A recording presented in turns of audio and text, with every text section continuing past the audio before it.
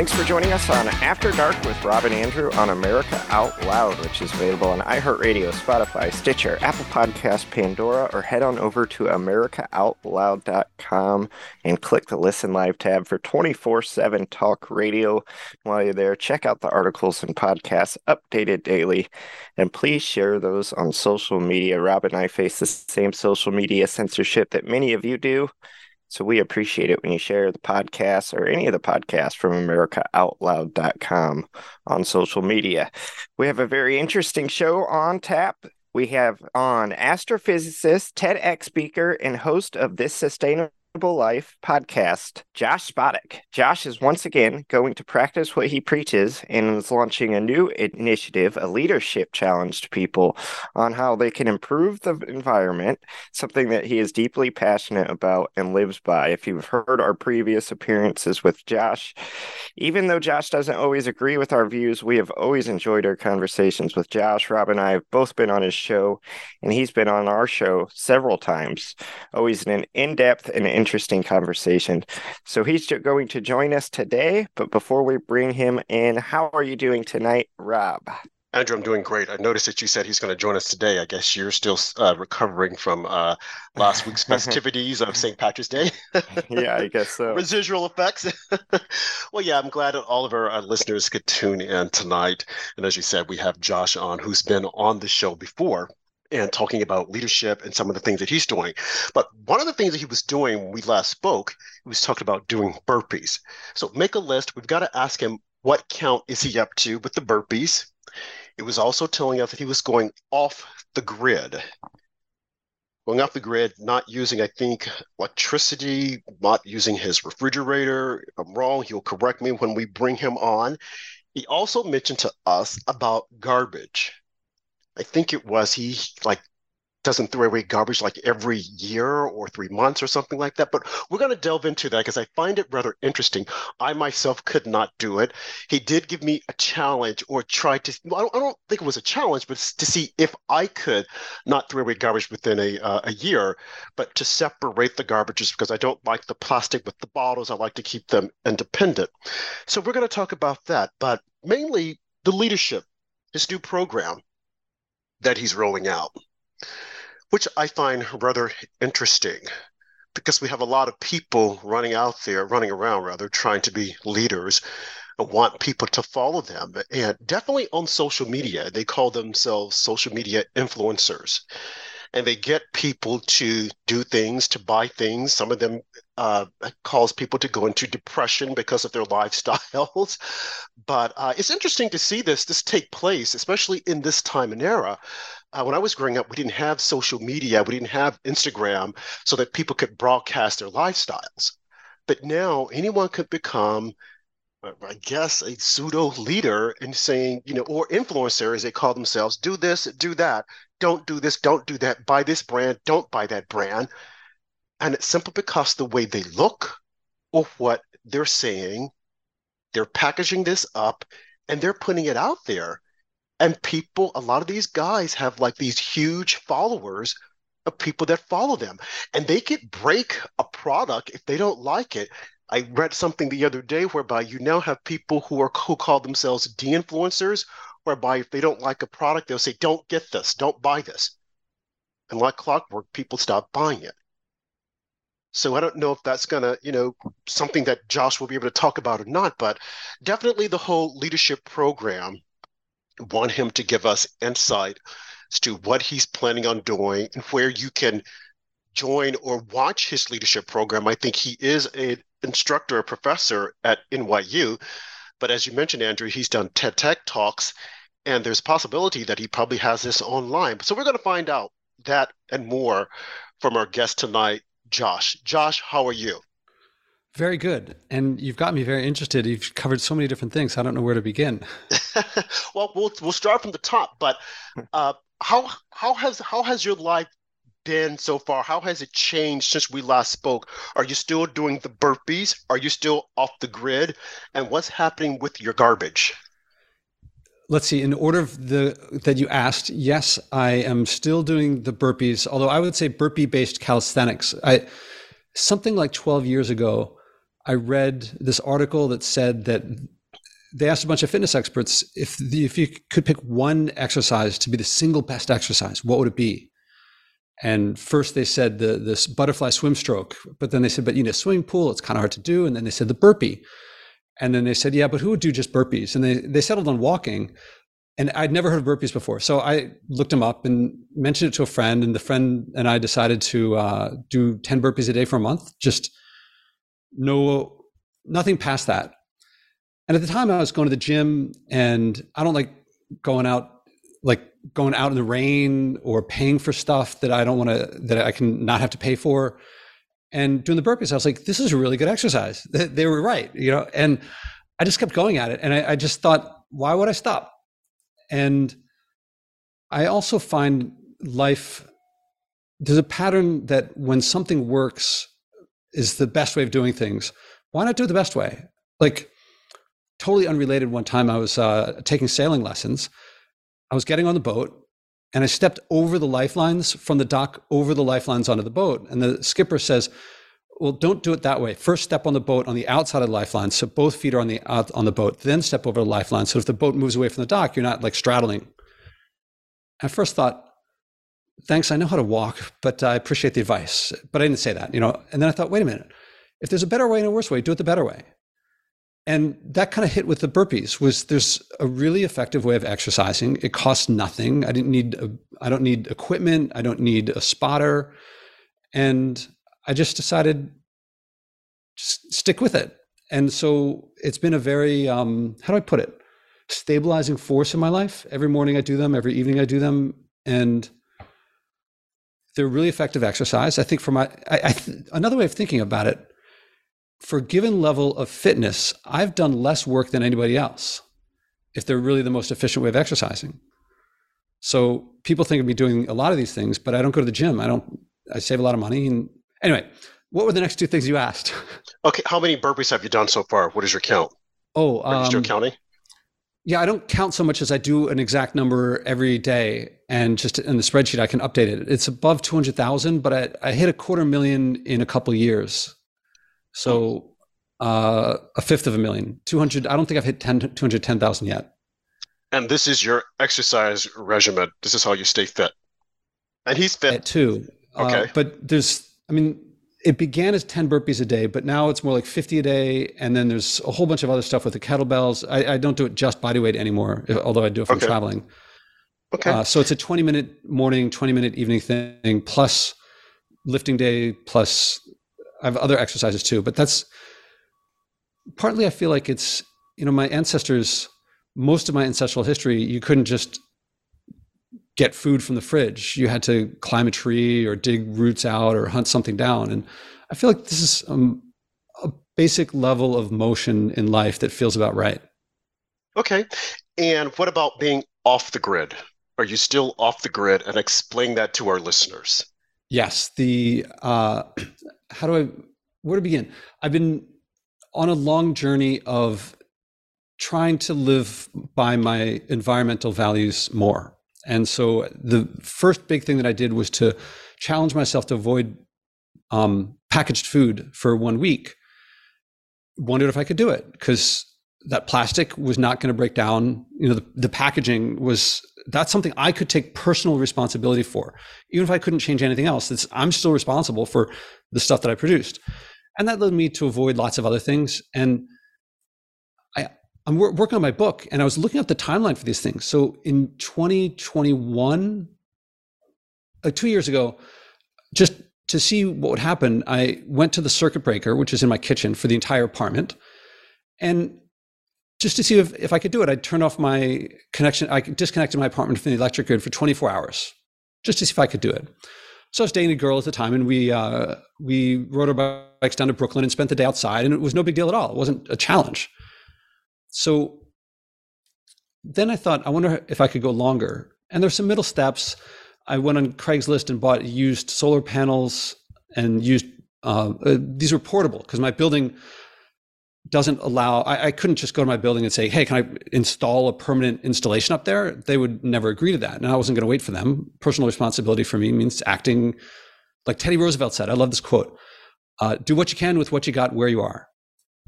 And so I got these solar panels. I took them up to the roof and charged them. And I wondered if I could go for 1 month with my apartment disconnected from the electric grid. I knew I could do 24 hours because I'd done that before.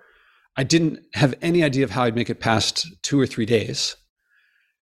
And no one is more surprised than I am that I'm about to start month 11 with my apartment disconnected from the electric grid.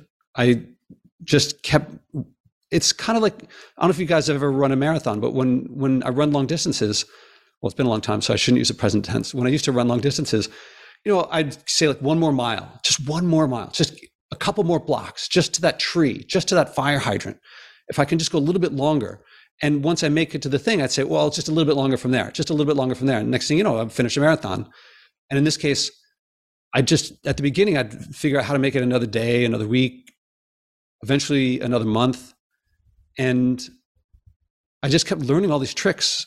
And I mean, not all tricks. A lot of it was like how everybody lived up until about 100 years ago. I mean, no one had an electric grid up until then.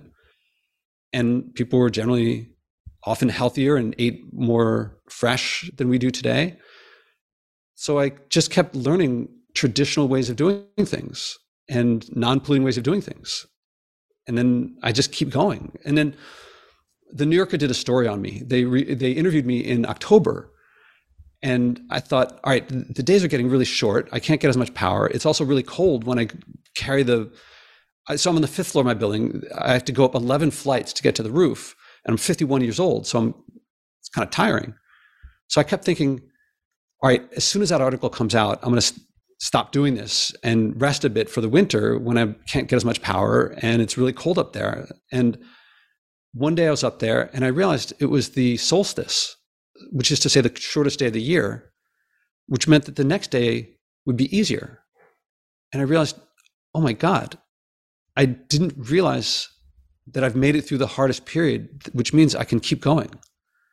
So now it's well past the solstice. We're about to hit the equinox. And like, even though I have a PhD in astrophysics, it was never actually part of my life of like think about what the solstice meant and what the equinox meant and so forth.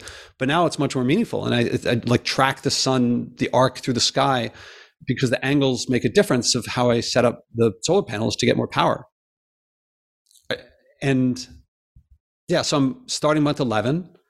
I'll make it, barring injury or catastrophic equipment failure, I'll make it a year and then I'll probably keep going. I'm in total uncharted territory here. I had no idea. I didn't think I'd make it past a couple of days, but I'm learning more and more things it's still almost every day I'm learning new things. So it's been this incredible voyage of discovery, of self-reliance, and I could go on. So I know one of the questions that our listeners are probably wondering is that, being off the grid, and like you said, you have a solar panel, but you're living in an apartment in Manhattan, New York City. How are you able to keep do you have perishable items? And what are you doing as far as keeping the lights on or charging things? I mean, is the solar panel giving you enough energy to do these things? But let's start with the perishable items first and then move to the, when it gets dark, it's dark. You can't see. No man can work. So how are you achieving that? Are you using candlelights? Yeah, these are all the things that I didn't know what to think before I started. And now I didn't plan to do this for anyone else. It's just a personal experiment. And there were certain constraints that I stuck with and certain that I didn't. So I want to be clear that I disconnected my apartment from the electric grid. I wash my clothes in the building's washing machine in the basement. I don't use the dryer, I just line dry. I work at NYU and I wasn't changing my work habits. So if I bring my computer and phone to NYU, I can still plug in there, but I've restricted no other place. So I don't, I went to Philadelphia to visit my dad and I just charged the computer before going and then didn't plug in there because that wasn't part of my rule. So I've only plugged in at NYU or at home. So in terms of power, yeah, I get what power I get. My solar panel is, all right, these numbers didn't mean anything to me at the beginning. Only by practice did they mean much to me, but I have 200 watt solar panels and the battery is 576 watt hours. What that means to me is that the biggest use of my power is when I cook in my pressure cooker. That will, if I fill up the pressure cooker and do 1 load of stew, and Rob, you know my stews, that uses up more power or more energy than the battery will hold. So if I get the battery to 100%, which takes 4 hours on a bright sunny day, then that'll get me roughly 2/3 or 3/4 of a pressure cooker full of stew, which will give me about 5 meals worth of food. But then I don't have any power for my computer. So I have to balance the mix of, like, today is a sunny day. After we finish, I'll take the batteries up. I'll take the panels and battery up and charge them. And I think the forecast is for several sunny days in a row. So I'll have a lot of power. I'll probably cook a lot of extra things. But then every now and then there'll be, like, the first big challenge was the first time I had 3 rainy days in a row. And then I realized I had to eat only salad and other uncooked food. And I had to work more at NYU. But that's part of the deal, is figuring things out. And I actually felt there are in some sense, I'm constrained, but in some sense, constraints breed creativity. And I found that I read more books, and I would go outside more because it was dark inside. So I started volunteering a lot in my community more, because that would get me out of the apartment, and I wasn't drawing power to do stuff like that. And in terms of perishables, I had unplugged my fridge as an experiment before to see how long I could make it with the fridge unplugged, after having read an article about how much of the world relies on fermentation and a different food supply chain. And I realized, oddly, that if I have a casserole and it's going to go bad and I want to keep it, a fridge will keep it fresher longer. So one meal, it'll keep fresher. But systemically, refrigeration leads us to have longer supply chains, and we get less fresh food in the first place. So in this odd discovery, unplugging my fridge led me to eat more fresh. Because if I get an apple or a banana or an eggplant, they stay fine on my counter for a week. I mean, an apple, a couple weeks, a potato, months, sweet potatoes, months, dried legumes, before I soak them and cook them, they're fine for years, and they're dirt cheap. So I end up getting a lot more, but a frozen pizza won't keep fresh at all.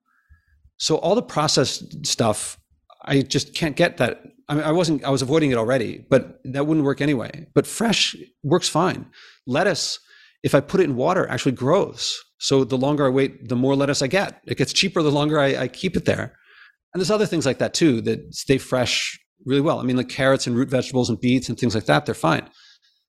A little while ago, one of the things where I volunteer is I help bring stuff that stores were going to throw away. I bring them to a community center nearby where people can get them for free. And that community center was throwing away something like 50 pounds of cabbage.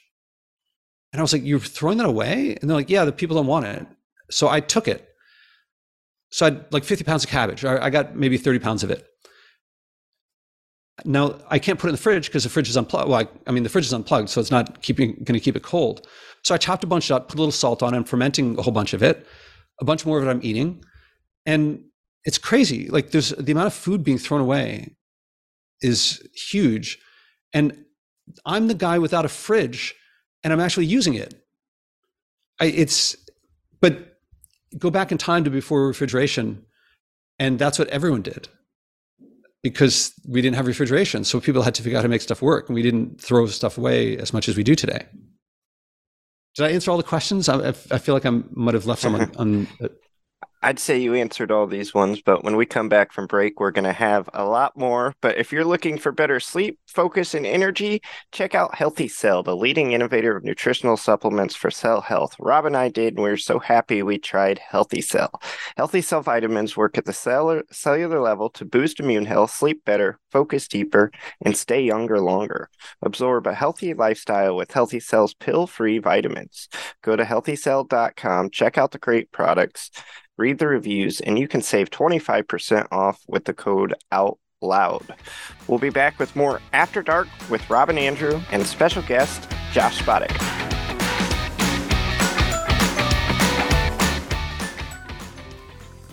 Let's get real, let's get loud on America Out Loud Talk Radio. And I'm Dr. Peter McCullough.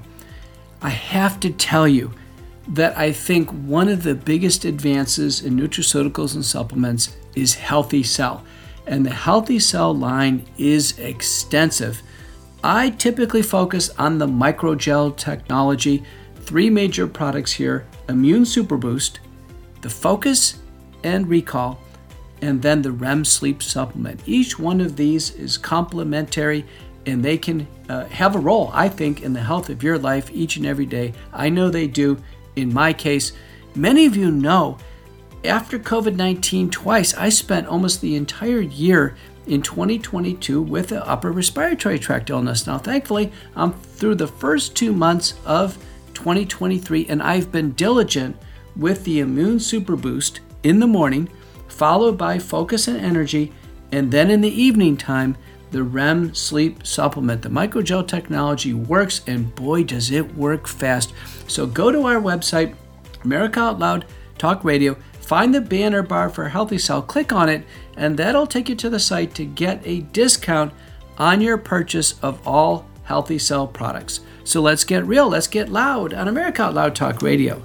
Maintaining a strong immune system has never been more critical. Nutrition company Healthy Cell created Immune Super Boost to help you strengthen your immunity, unlike other supplements that don't work. Immune Super Boost is not a pill. It's a gel you swallow with ultra-absorption of science-backed nutrients proven to support immunity, like vitamin C, D3, zinc, elderberry, and echinacea. Go to healthycell.com and use limited time code OUTLOUD for 25% off your first order. Risk-free. Love it or your money back. Guaranteed. healthycell.com, code OUTLOUD.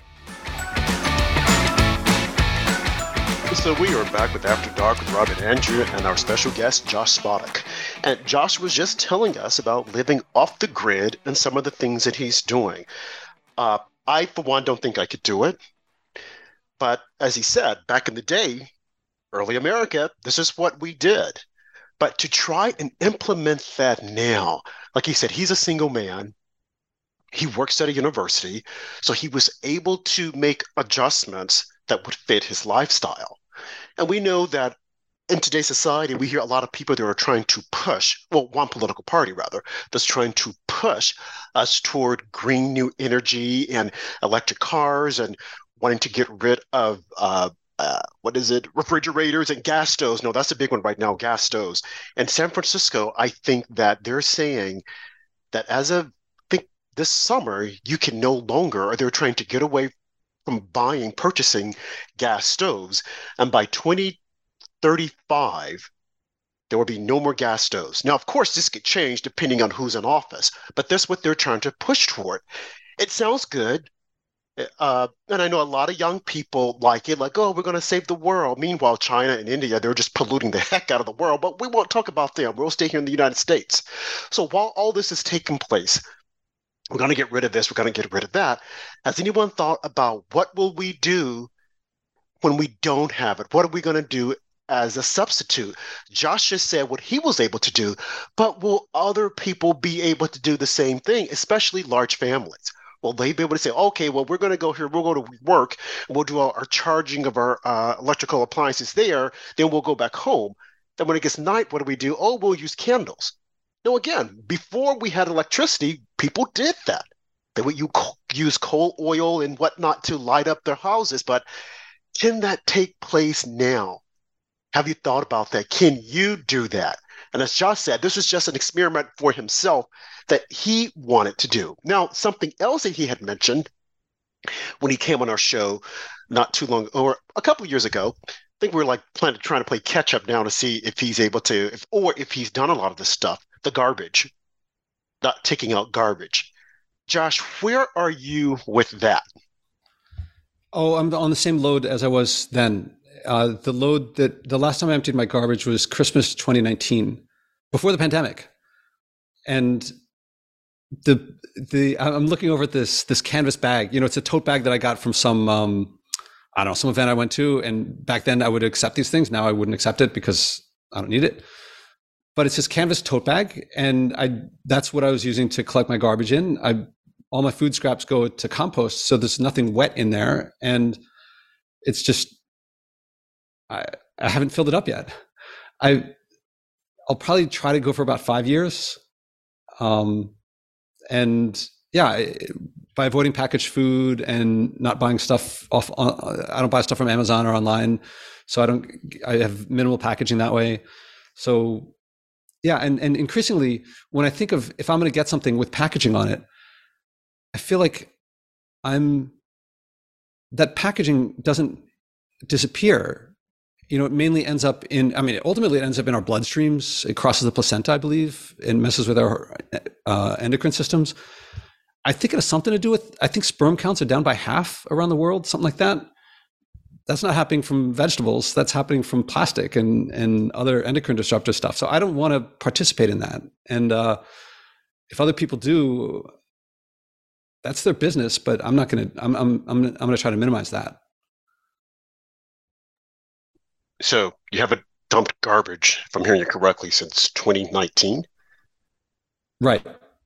So wow. I'm looking over at it. It's like, what's there? There's like all the little stickers from fruits and vegetables when I deliver the stuff that was going to be thrown away. When I get stuff from farmers markets, it doesn't have those stickers.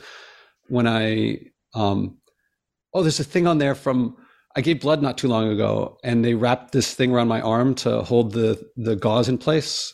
So that's in there. I don't know. It's little random things. Someone gave me some,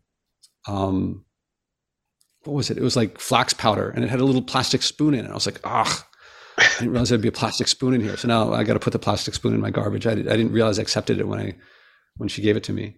Okay, all these little things like that. We're going to get to the the new leadership program, but I'm really fascinated with this, interested, and some of the things that you're doing. So, in short, what is it like being in the life of Josh?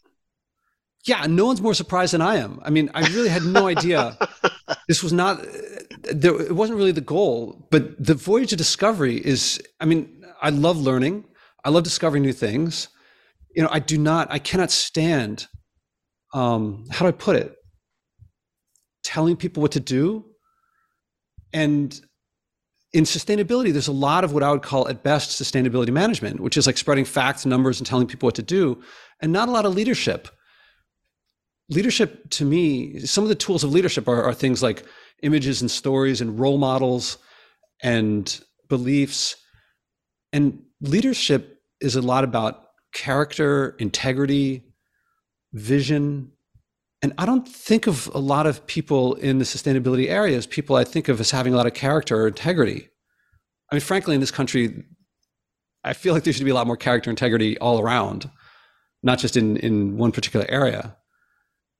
But I don't believe that you can lead others to live by values that you live the opposite of.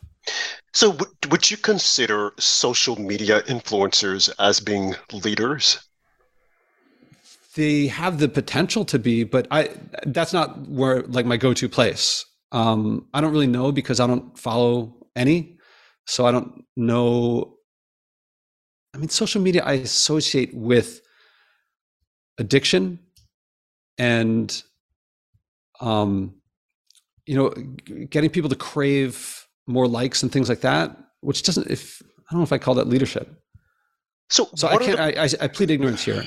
Okay. What are the qualities of a good leader, would you say? Well, people can lead in a lot of different areas. So I think of Oprah. My classic examples like Oprah Winfrey, I think is a very effective leader. And General Patton, I think, was a very effective leader. I don't know how well Oprah could lead a tank battalion into battle, and I don't know how well Patton could run a talk show.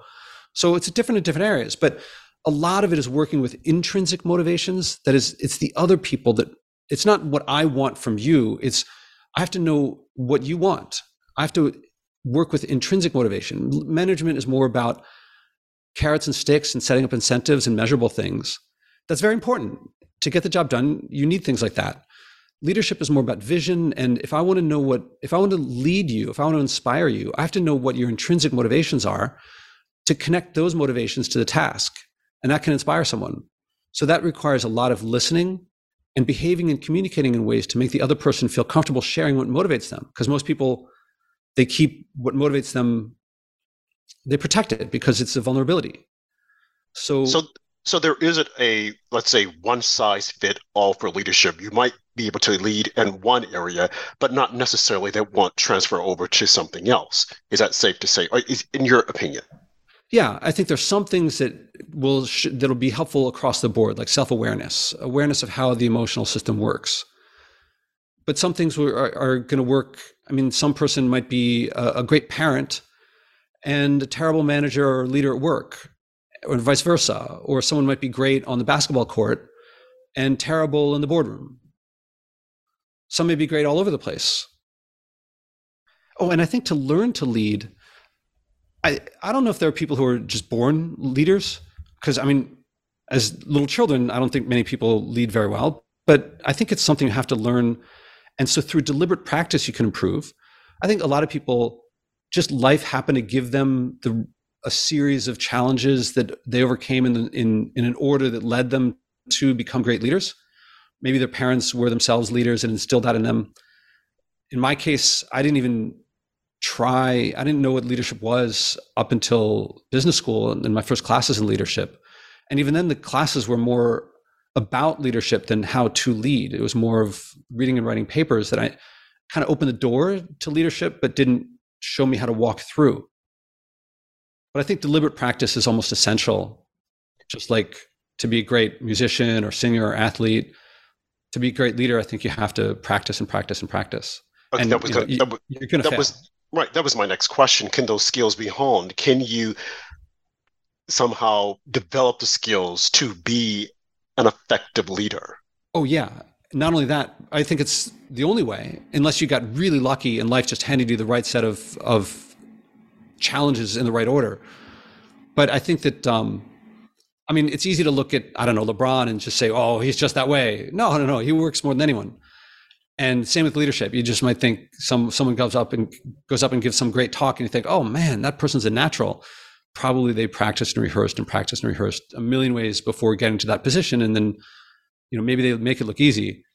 And also I think the challenges that you face are emotional and social. So they can really be cutting. It can be when you fail at, say, to play sport, maybe you miss, I don't know, actually, if you've ever missed the shot that would have won the game, but instead you didn't, and you feel like you let the team down, that can feel like a huge failure.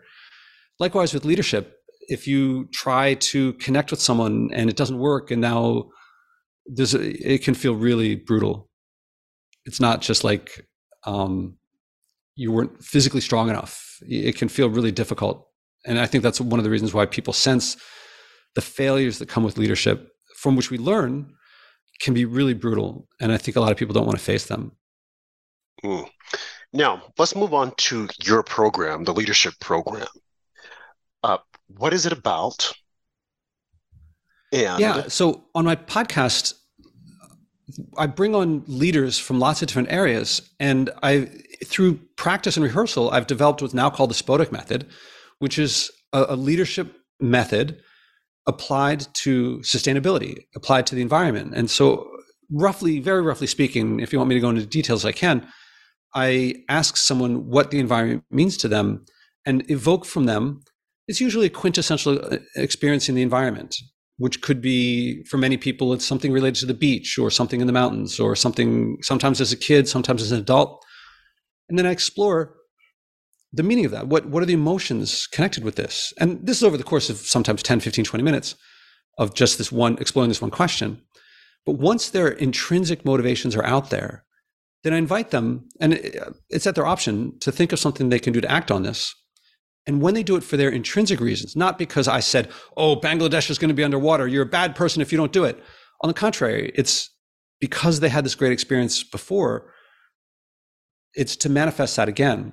And after they've done it, they usually tend to say that they like the experience, sometimes acting on sustainability for the first time in their life. I've also been doing this when I teach leadership at NYU. There's a civic component that's a mandatory part that each teacher can put his or her own spin on it. So I put sustainability in there. And that's great for a course with students. What I'm doing now is creating masterminds, with the first one starting in about a week, where it's enthusiastic professionals. And I'm going to teach them the Spodek method so that they can practice with each other, then practice with people in their lives. And then we're going to be doing this for the first time. But if you've been in a mastermind, what usually happens is that there's, say it's 8 people individually learning separately, plus there's this separate entity that forms of the group doing something together. And that I haven't been able to do before. And I'm really enthusiastic to get a group of people, for their intrinsic reasons, in each of them knowing each other's as well as their own, to come up with something to do that will be greater than the sum of the parts. And I can't say now what it will be, because by that point, I will be one member of it. I'll be the organizing member, but I'll just be one member of that group. It's very exciting. It's coming together, and we, assuming that the first one isn't a total colossal failure, it will lead to that group will then become the advanced group. We'll fill in more people to do another cohort to be the next beginner group, and hopefully it'll keep growing. People tend to like the experience. And what is the end game? I don't know if you mentioned that or not. The end game is there an end game, or we'll just constantly just keep growing and growing to create new leaders, and this is centered around the environment. Is that correct? Yeah. About people acting on their intrinsic motivations that were there before I ever met them, to bring about an environment that they prefer. So at the individual level, the end game is for people to be able to implement in their lives, to manifest in their lives, the environmental values that have always been there. And most people feel like they'd prefer the air to be a bit cleaner. They prefer the water to be a little bit cleaner and the food to be a bit fresher. But how it manifests in each person is going to be different. So hopefully each group, their end game will be to achieve a better life by their standards in one particular area. As for what we hope is that the groups will grow in numbers of people within each group, and the renown and stature of people within the group. So hopefully we'll be getting not just anyone, but people who are elected officials, people who are CEOs, and always acting for their intrinsic reasons. Leadership to me is not about telling people what to do. It's about helping them do what they wanted to do, but haven't figured out how. And how do you go about picking different people to be on your podcast as leaders? Is it like a referral or something that you've seen and you said, hey, this would be a good person to have on the podcast? Yeah, it's both. It's increasingly referrals, because people on the podcast tend to like being on the podcast. I'm very pleased to say, I think my most recent guest posted is Paulina Portskova, who was a supermodel, and she was on the cover of Sports Illustrated when I was growing up. And she was referred to by some mutual friends, and they thought she'd be great on the podcast. And I think it went really well. And so I'm getting increasingly celebrities and higher level elected officials, although I also do a lot of selfish, like if there's a book that I've read that I think is relevant, or I'd like to meet the author, I contact people like that.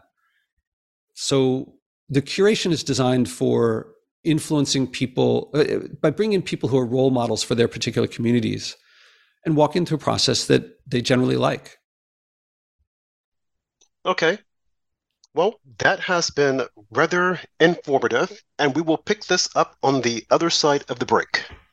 Yes, you are tuned into After Dark with Rob and Andrew on America Out Loud, which is available Monday through Friday at 10 p.m. Eastern, 9 p.m. Central, or 7 p.m. on the West Coast on America Out Loud's iHeartRadio channel. We'll be back with more After Dark with Rob and Andrew and special guest Joshua Spodek. We are fighting the ultimate fight between good and evil. AmericaOutloud.com replaces groupthink with innovative think. Well, it was Walt Whitman, the poet, who said, "Keep your face always toward the sunshine, and shadows will fall behind you."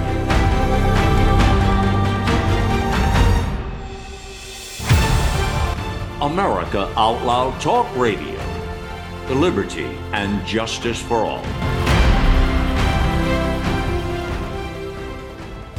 We know you love the versatility and portability of the Genesis Fogger, but sometimes you just want to set it and forget it. Well, we heard you. Introducing the UX4 HOCL Atomizer. This stationary unit quietly protects you and is perfect for smaller spaces. With over 250,000 units sold in Japan, it's now available in the United States. Visit genesisfogger.com/outloud to see the UX4 in action and receive a 15% discount on either fogger with promo code OUTLOUD. With Genesis, you're ready for anything. You wouldn't go a day without brushing your teeth or washing your hands. What about washing your nose? I mean, your nose does filter the air you breathe, air loaded with bacteria, viruses, and irritants. Make nasal hygiene part of your routine with Xlear. No messy bottles to fill, no drowning sensation. Xlear is a natural drug-free saline with the added benefit of xylitol, which blocks bacterial and viral adhesion. Available in stores and online at Xlear.com. That is XLEAR.com. Okay, we're at the last half of the show, and we're still talking about Josh and his leadership program. One of the things that I want to ask, because I know that a lot of people are probably wondering, and we had broached this matter earlier on about the qualities of a leader. Who can be a leader? And I threw out the idea of social media influencers being leaders. And some people will say that leaders are born. Some will say that leaders can't be made. You have to have that innate quality inside of you. But Josh, off the top of your head, what are some of the qualities that you think would make good leaders? The first thing that's come to mind are always going to be integrity and character. Managers don't necessarily need these things because they can use their authority and their ability to take away your paycheck or something like that. But a leader, if you don't have integrity, if people are questioning why you're doing these things, you're not relying on authority. You're not relying on punishing people if they don't do stuff. You can also manage. So integrity, are you living by the values that you expect others to? Do you enjoy what you're doing? So these are the first two things that come to mind. Listening is another big thing, is because you have to start where the other person is. You can't just tell them what to do. You can't impose on them. If you do, that's as a manager. So listening, and it has to be very active. I would also say patience is another big thing, because people don't need leadership to do things where everyone knows what to do. We generally want leaders around when we don't know what to do. So that means we're generally going into uncharted territory. We're generally working with teams that they're doing something that they haven't done before. So patience is another big one. Experience is another really big one too. And direct relevant experience in leading others. I mean, these are some of the big things. Integrity, character, listening, patience, experience. There's a whole lot more, but these are some of the big ones. And if one were to take your leadership class, your program that you're getting ready to start, will they be able to develop the items that you just mentioned? Oh, yeah. I mean, we are curating it so that we're not just bringing in anyone at all. So the people we're bringing in are going to be people who have experience. It's, when I teach with undergrads, they tend to feel like they're great leaders already, but there's all sorts of things that they just haven't experienced in life. If you've never had to fire someone or you've never been fired, not that these are things that we like, but that is a huge thing that if you haven't done something like that, your leadership is still untested. So we're bringing in people who have a lot of these things. We're not going to bring someone in who doesn't have integrity or character. We're not going to bring someone in. Well, there may be people who don't really listen very well. In sustainability, there's a lot of talking at people and not really listening to where they're coming from. So that's something that I believe will instill in them. Right. So is there a vetting process that you will go through before you allow people to participate in the program? Oh yeah, it's huge. There's all these conversations that we have to have, and we have to make clear what the program is, what it isn't. Then we have to talk to them about what works and what doesn't work. And then on top of that, there's all the scheduling issues of making sure that everyone can make we don't want people coming and going. You have to attend every single one. So the vetting process is really big. And it seems as if though it's like this will be like an ongoing thing. It's just that you don't go in within 5 weeks or 6 weeks, you're done. It's a continuation. Is that correct? Well, there will be one 8-week set. Okay. There's 8 weeks at the beginning. And then if people want to continue, we'll do another session after that for that group. Then we'll bring in another cohort to do the next 8-week one. Okay. So we want to get a whole panoply of these things. Got it. Okay, and then as far as the class itself that's being taught at NYU, uh, I think I read somewhere that it's been well received by the participants and students on campus. And what are they hoping to gain out of it by Well, taking the course? I want to make sure that we're distinguishing the mastermind, which I'm doing independently of NYU, with Right. my leadership courses at NYU. Right. So now I'm done with the mastermind. Now the NYU course. You're also offering, I think, a leadership course there. Is that correct? Yeah, this semester I'm teaching senior seminar in leadership. And Okay. it's seniors, and this particular one is a requirement for the major. So I think every student in it has to take this particular class.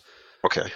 And actually it's spring break now, but we're also in the period where at the beginning, some of the exercises are not quite sure what they're about, because these exercises are developing social and emotional skills.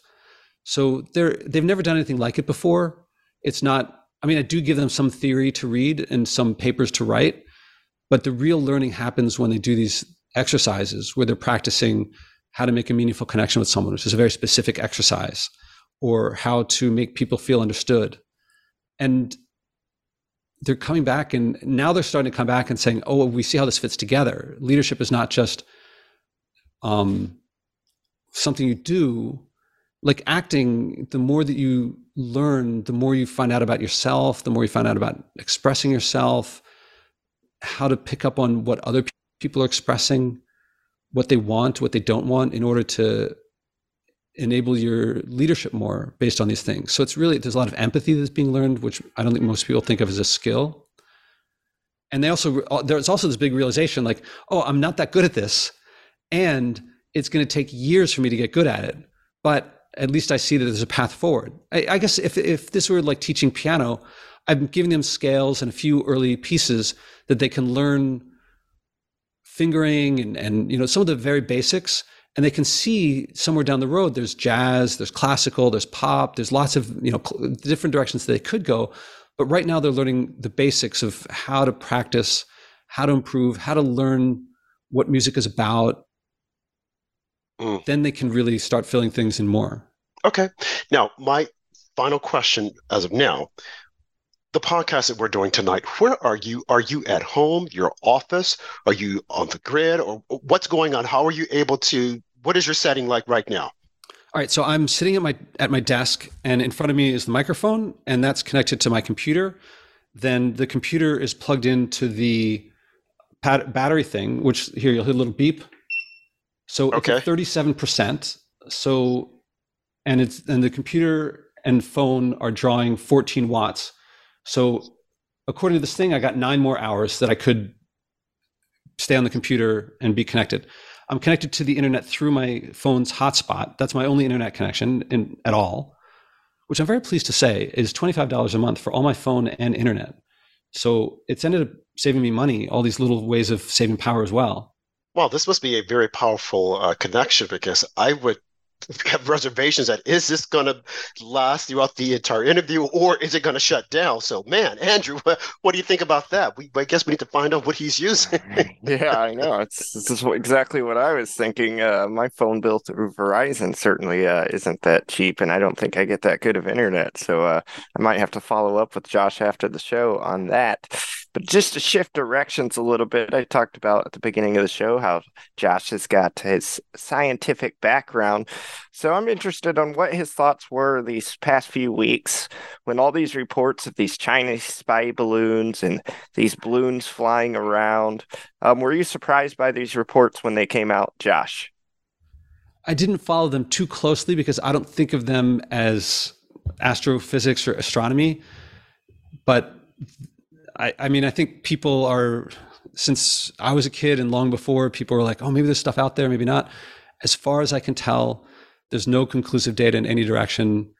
So I just kind of look at it to say, is there anything new here? Or is this something that's been going on for a long time in different ways? And it looks like it's something that's been going on for a long time in slightly different ways. Well, let me ask you this, Josh. So if, and I know this not be your field of expertise, but I guess get your opinion. Let's say there are UFOs, unidentified flying objects or whatnot. In order for an object or whatever it is to enter into our atmosphere, the pressure and whatnot. I mean, I can't even, how could that possibly happen without it being destroyed?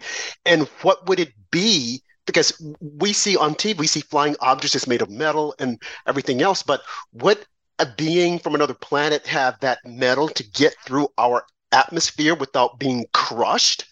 Is that even possible? When they're saying that something entered, yeah, we know that there are stars that are bursting, that are coming down and whatnot, but for a flying object to enter through our ozone level and not be crushed, is that even possible? We have some ideas of how we might travel from one star to another. I mean, there's, as far as I know, zero sign of life on any other planets going around this sun. So if it came from another sun, we don't know how to travel like that. So we can only speculate on what technologies others would have to come here. Yeah. So speculating beyond what, I mean, we talk about going to Mars, but we can't even live, say, on the peak of Everest, which would be amazingly easier than living on Mars, or for that matter, living under the ocean or living in Antarctica. These things would be trivial compared to living on Mars, and we don't know how to do that. So we talk about setting up colonies on Mars, but that's a lot of talk, and I'm sure it gets a lot of investment into their ventures. But I don't know of any practical technological successes. I mean, we've gotten there, we've put robots there on Mars, but humans living there, we can't, I mean, can we get a human to live on the top of Everest for a month? Or that's a good point, right? Because we've never, I mean, we were looking at going out of space, but can we get, I mean, here on planet Earth to live on Mount Everest or even live, I know that there are people talking about building cities up under the water in the ocean, but, and we're already looking at going outside. But the word that you use, technology, I'm going to go back to that because again, we know that when we're sending things out to the moon, or we say we landed on the moon or outer space, we're using aluminum. I guess that's what the spaceships are made of. And that's what we have here on Earth. But just imagine outside of the Earth, what are they using in order to enter through our solar system, our ozone layer, without being crushed? And no one has ever mentioned that. We know the materials that we have here, but I mean, what materials would they have that would allow them to enter through our solar system? Do you follow what I'm saying? Well, I mean, all the signs show that they have the same periodic table as we do, because we can tell pretty well if we get, when we see light signals from other stars and other galaxies, everything always seems to have the same signatures of the same electrons and transitions that have the same emission lines in a spectrum. So there's no sign that there's anything different than the same periodic table. Each, whatever, if there is intelligent life out there and it's on a different planet, the likelihood of it being exactly like Earth is very small. There's probably plenty out there that are a lot like Earth. We know that there are a lot out there that are a lot like Earth in terms of having water and an atmosphere, but there may be some that have no water and it's all sulfuric acid or something else. And it's possible that there might be some chemistries that work in ways that we couldn't have imagined, but they're going to be the same atoms and molecules that we have here. Okay, because I never thought of that. That was always my question. What would they be using? Very good points. Josh, as someone who has interest in space, but such a passion in the environment, what are your thoughts on like billionaires like Jeff Bezos and those who take these trips up to space that don't seem very productive as far as from a scientific standpoint? What do you think of that? Oh man, there's a whole theoretical foundation, not theoretical foundation. I'm not a big government person. I don't really like governments imposing on others, but I do believe that there's a critical role of government to protect life, liberty, and property. And the pursuit of happiness as well. That I think the framers were really big on, and I support that. And pollution to me, fundamentally, destroys life, liberty, and property. And it's very odd to me. I don't know if you can have a constitution that both protects your life, your liberty, and your property, and my right to destroy those things. So for those who believe in a government having a role of protecting life, liberty, and property, what I see these billionaires doing when they're flying around like that is they're polluting like crazy. I mean, the amount of pollution in a launch is through the roof. I mean, every second that you're up in space, you're burning through, it's a lot. And I think our government has not really, the framers in 1787 could not have foreseen pollution on the scale that we have today. So it's not like it was a fault of theirs. But I think that our government is missing. It's a house divided again, that it couldn't have foreseen, that it both protects life, liberty, and property and protects the right of others to destroy life, liberty, and property through pollution. So even if you're very minimal government, I think that we have to face this issue that we're both allowing people to destroy life, liberty, and property and claiming that life, liberty, and property is one of the main roles of government. I mean, I don't know if that was too theoretical, but to me, that's one of the main rules of government. And I think that we're not, through all sorts of great historical reasons, I mean, no one could have foreseen this coming. We're not acting on what I think even the most minimal government person would say is very important. How does that sound? Yeah, it definitely makes a lot of sense. I mean, you've got so many things that we're trying to do to protect the environment, and then you've got these billionaires who are just spending all their money launching into space. And as you said, that's very damaging. So, yeah, I think pretty much everyone would agree with you on that. We're all out of time tonight. Thank you so much for joining us, Josh. If people want to learn more about your leadership than what they learned on the show tonight, where could they go to find out about that initiative? It's all at joshuaspodek.com. In the upper right corner you can contact and connect to me through there. And I'd be glad to hear from people. Excellent. Thank you, Josh. Thank you all for joining us on After Dark with Rob and Andrew, which is available as always on America Out Loud. We'll see you guys next time. And remember, stand for something or fall for nothing.